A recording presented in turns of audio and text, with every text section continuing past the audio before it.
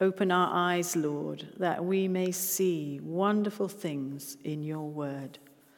Amen.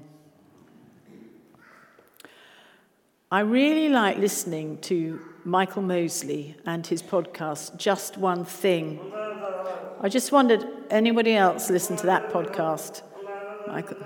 Yeah, it's great. It's a really engaging podcast. It's easy to listen to, and he's got a series of doing just one thing to help you stay young and healthy.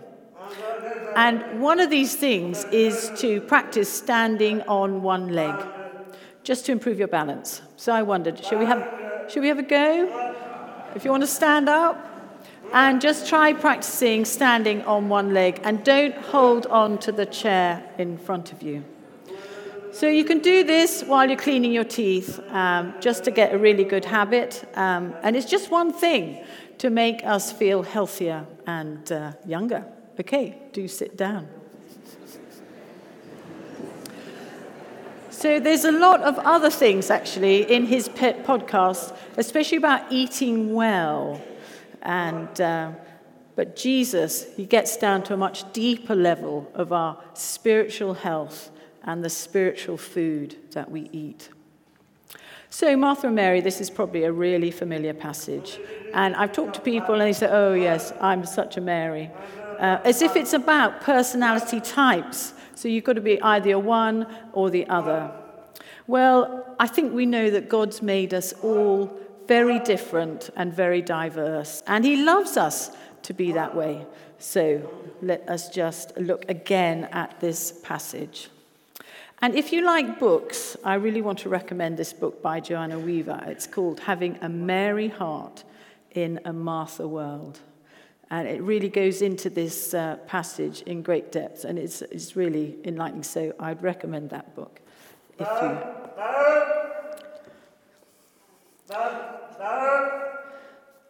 So here we find that it's not only Jesus, but it's also his group of disciples who are traveling around, and they come to Bethany, where Martha, Mary, and Lazarus lived. And actually, they're really good friends of Jesus. They are loved, and they are known by him. And Martha, she is doing all the right things.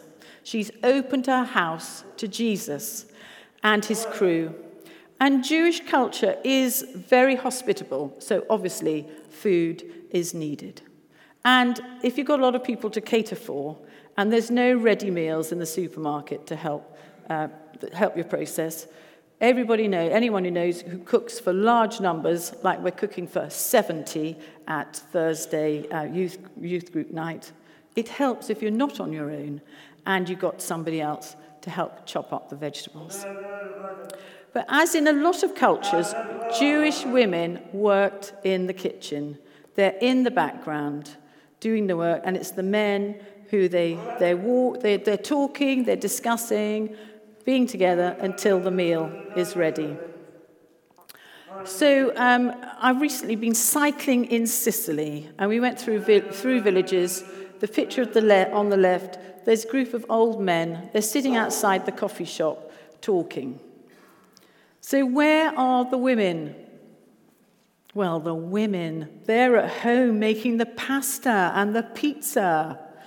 So this woman on the left there, she never opens a packet of dried pasta. She's learned from her grandmother how to make pasta, and she does it every day. That is the norm. So women, they're always in the kitchen preparing food. So what is going on here? Well, it seems that busyness is leading to distraction. All the preparations for this meal for Jesus actually changed Martha's focus off Jesus and onto the task in hand. And unlike Mary then, she missed the opportunity to make the most of Jesus' presence. So Martha was really full of good intentions, but she misjudged what was really needed. She got distracted.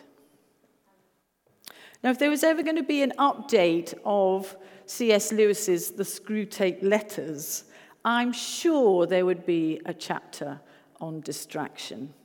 The older devil, Screwtape, would be congratulating his junior Wormwood on his masterstroke invention, because TikTok is just genius.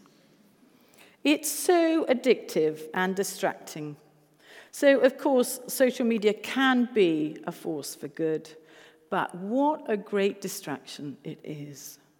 I mean, you can waste so much time, huge amounts of time, scrolling and searching and posting, taking photos, so much time.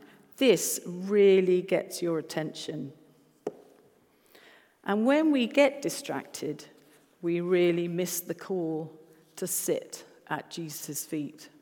So when we're dragged away from Jesus, we become vulnerable to attack, because distraction can lead to discouragement. There's too much work. There's too many demands. There's too little help. Discouragement can alter our perspective about God, and then self-pity can creep in, and criticism of other people gains momentum. And we think we're on our own and doing things in our own strength. So what does Martha think the answer is?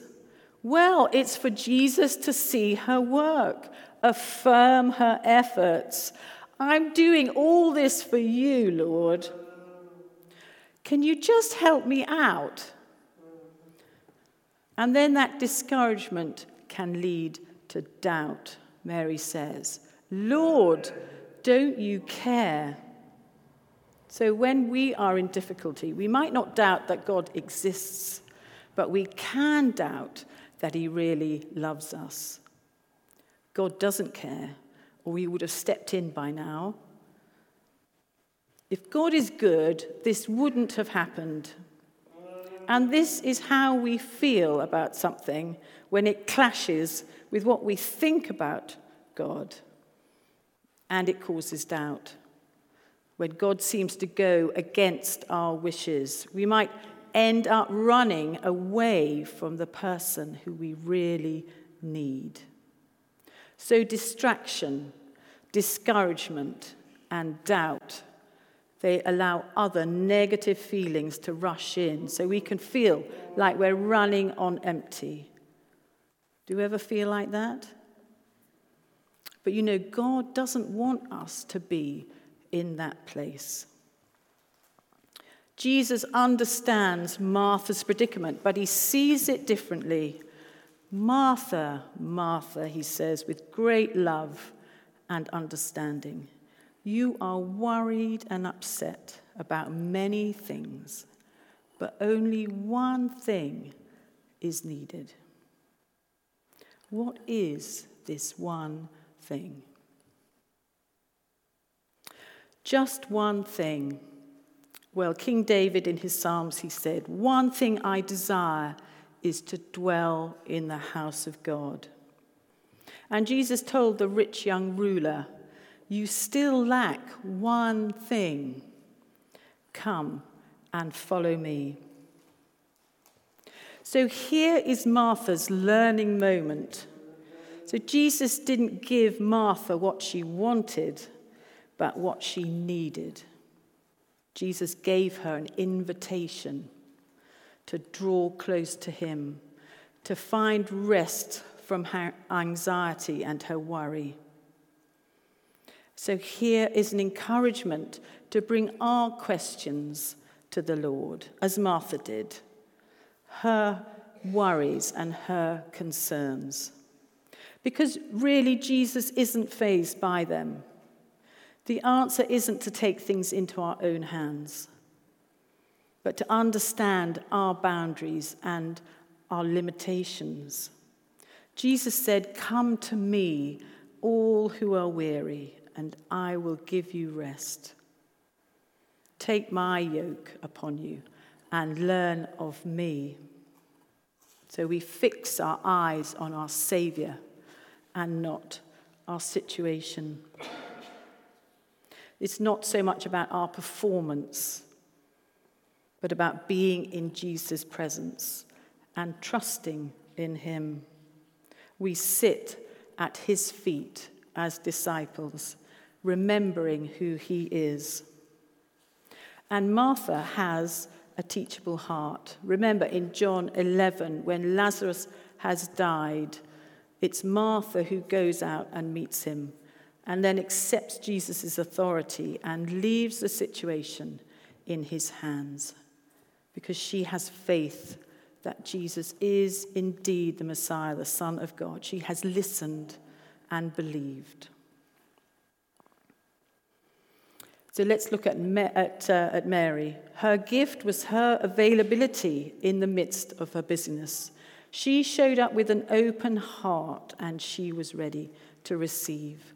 And I think she probably was busy helping in the kitchen, but then she stepped out of that role because here was Jesus in her home, and she was so fascinated and captivated by him.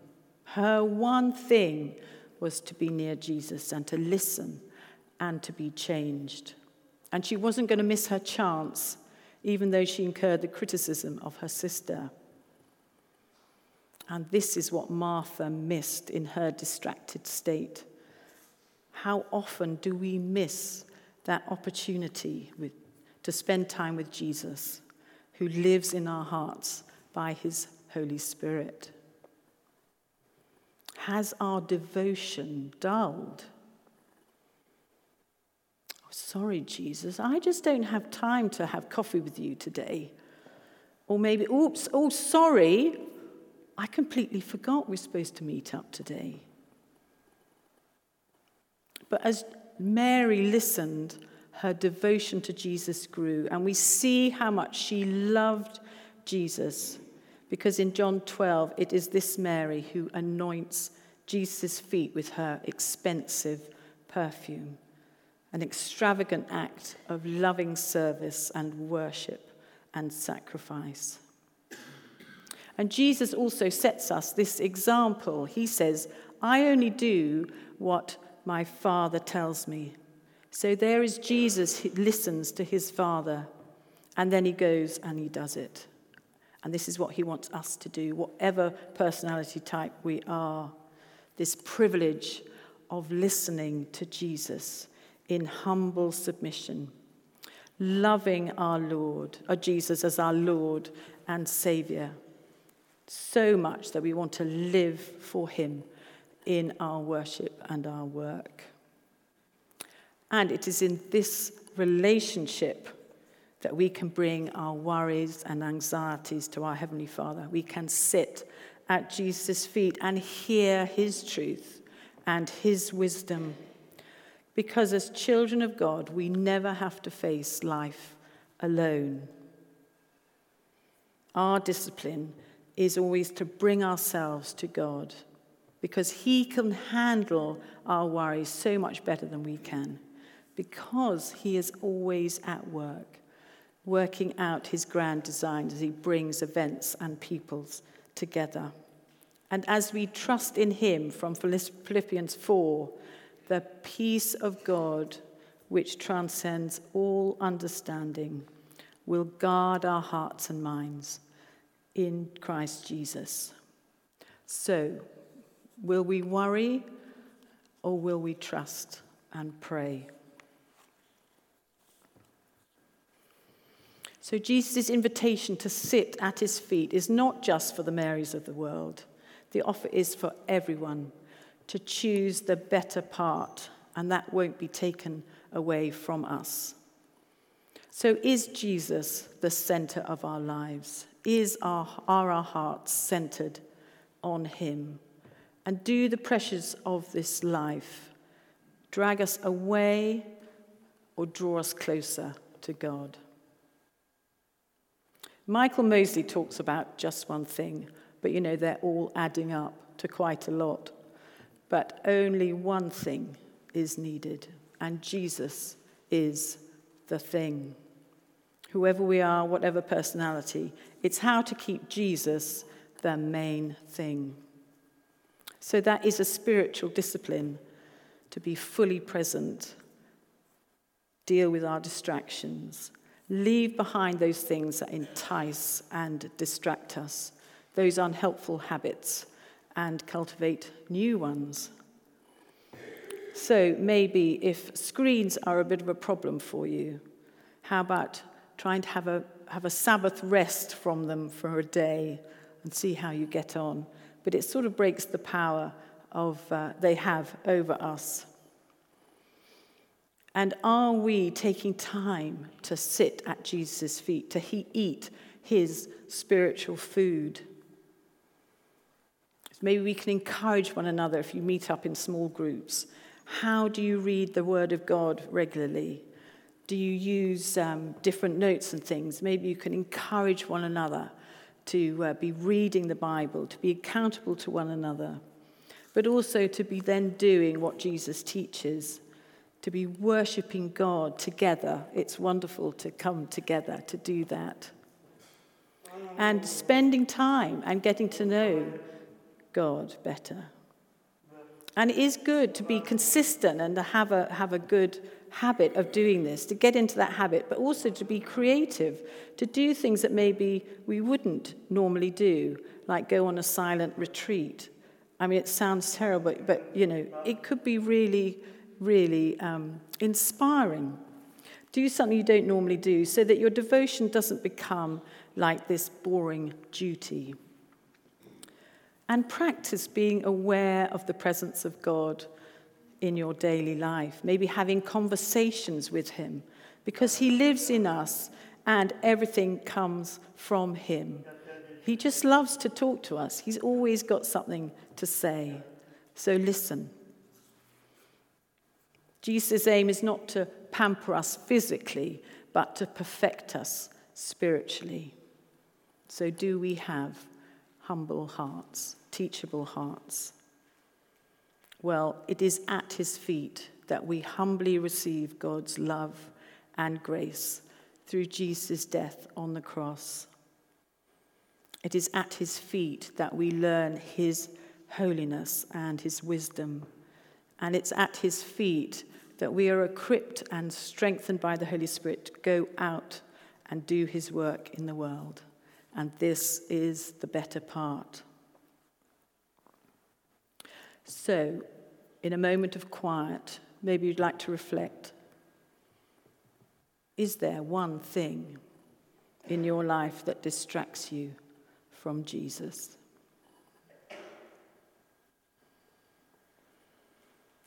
What is that one thing?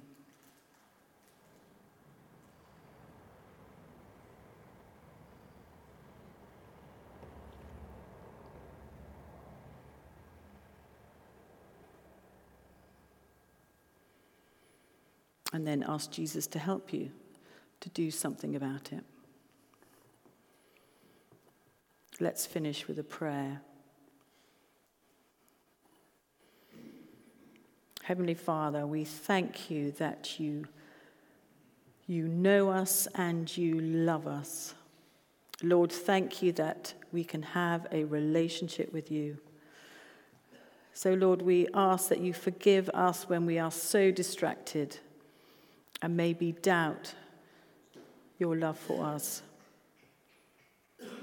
Lord, help us just to sit at your feet, to open our hearts, Lord, to listen to your truth, to love you, and to live our lives in a manner worthy of our calling. In Jesus' name we pray. Amen.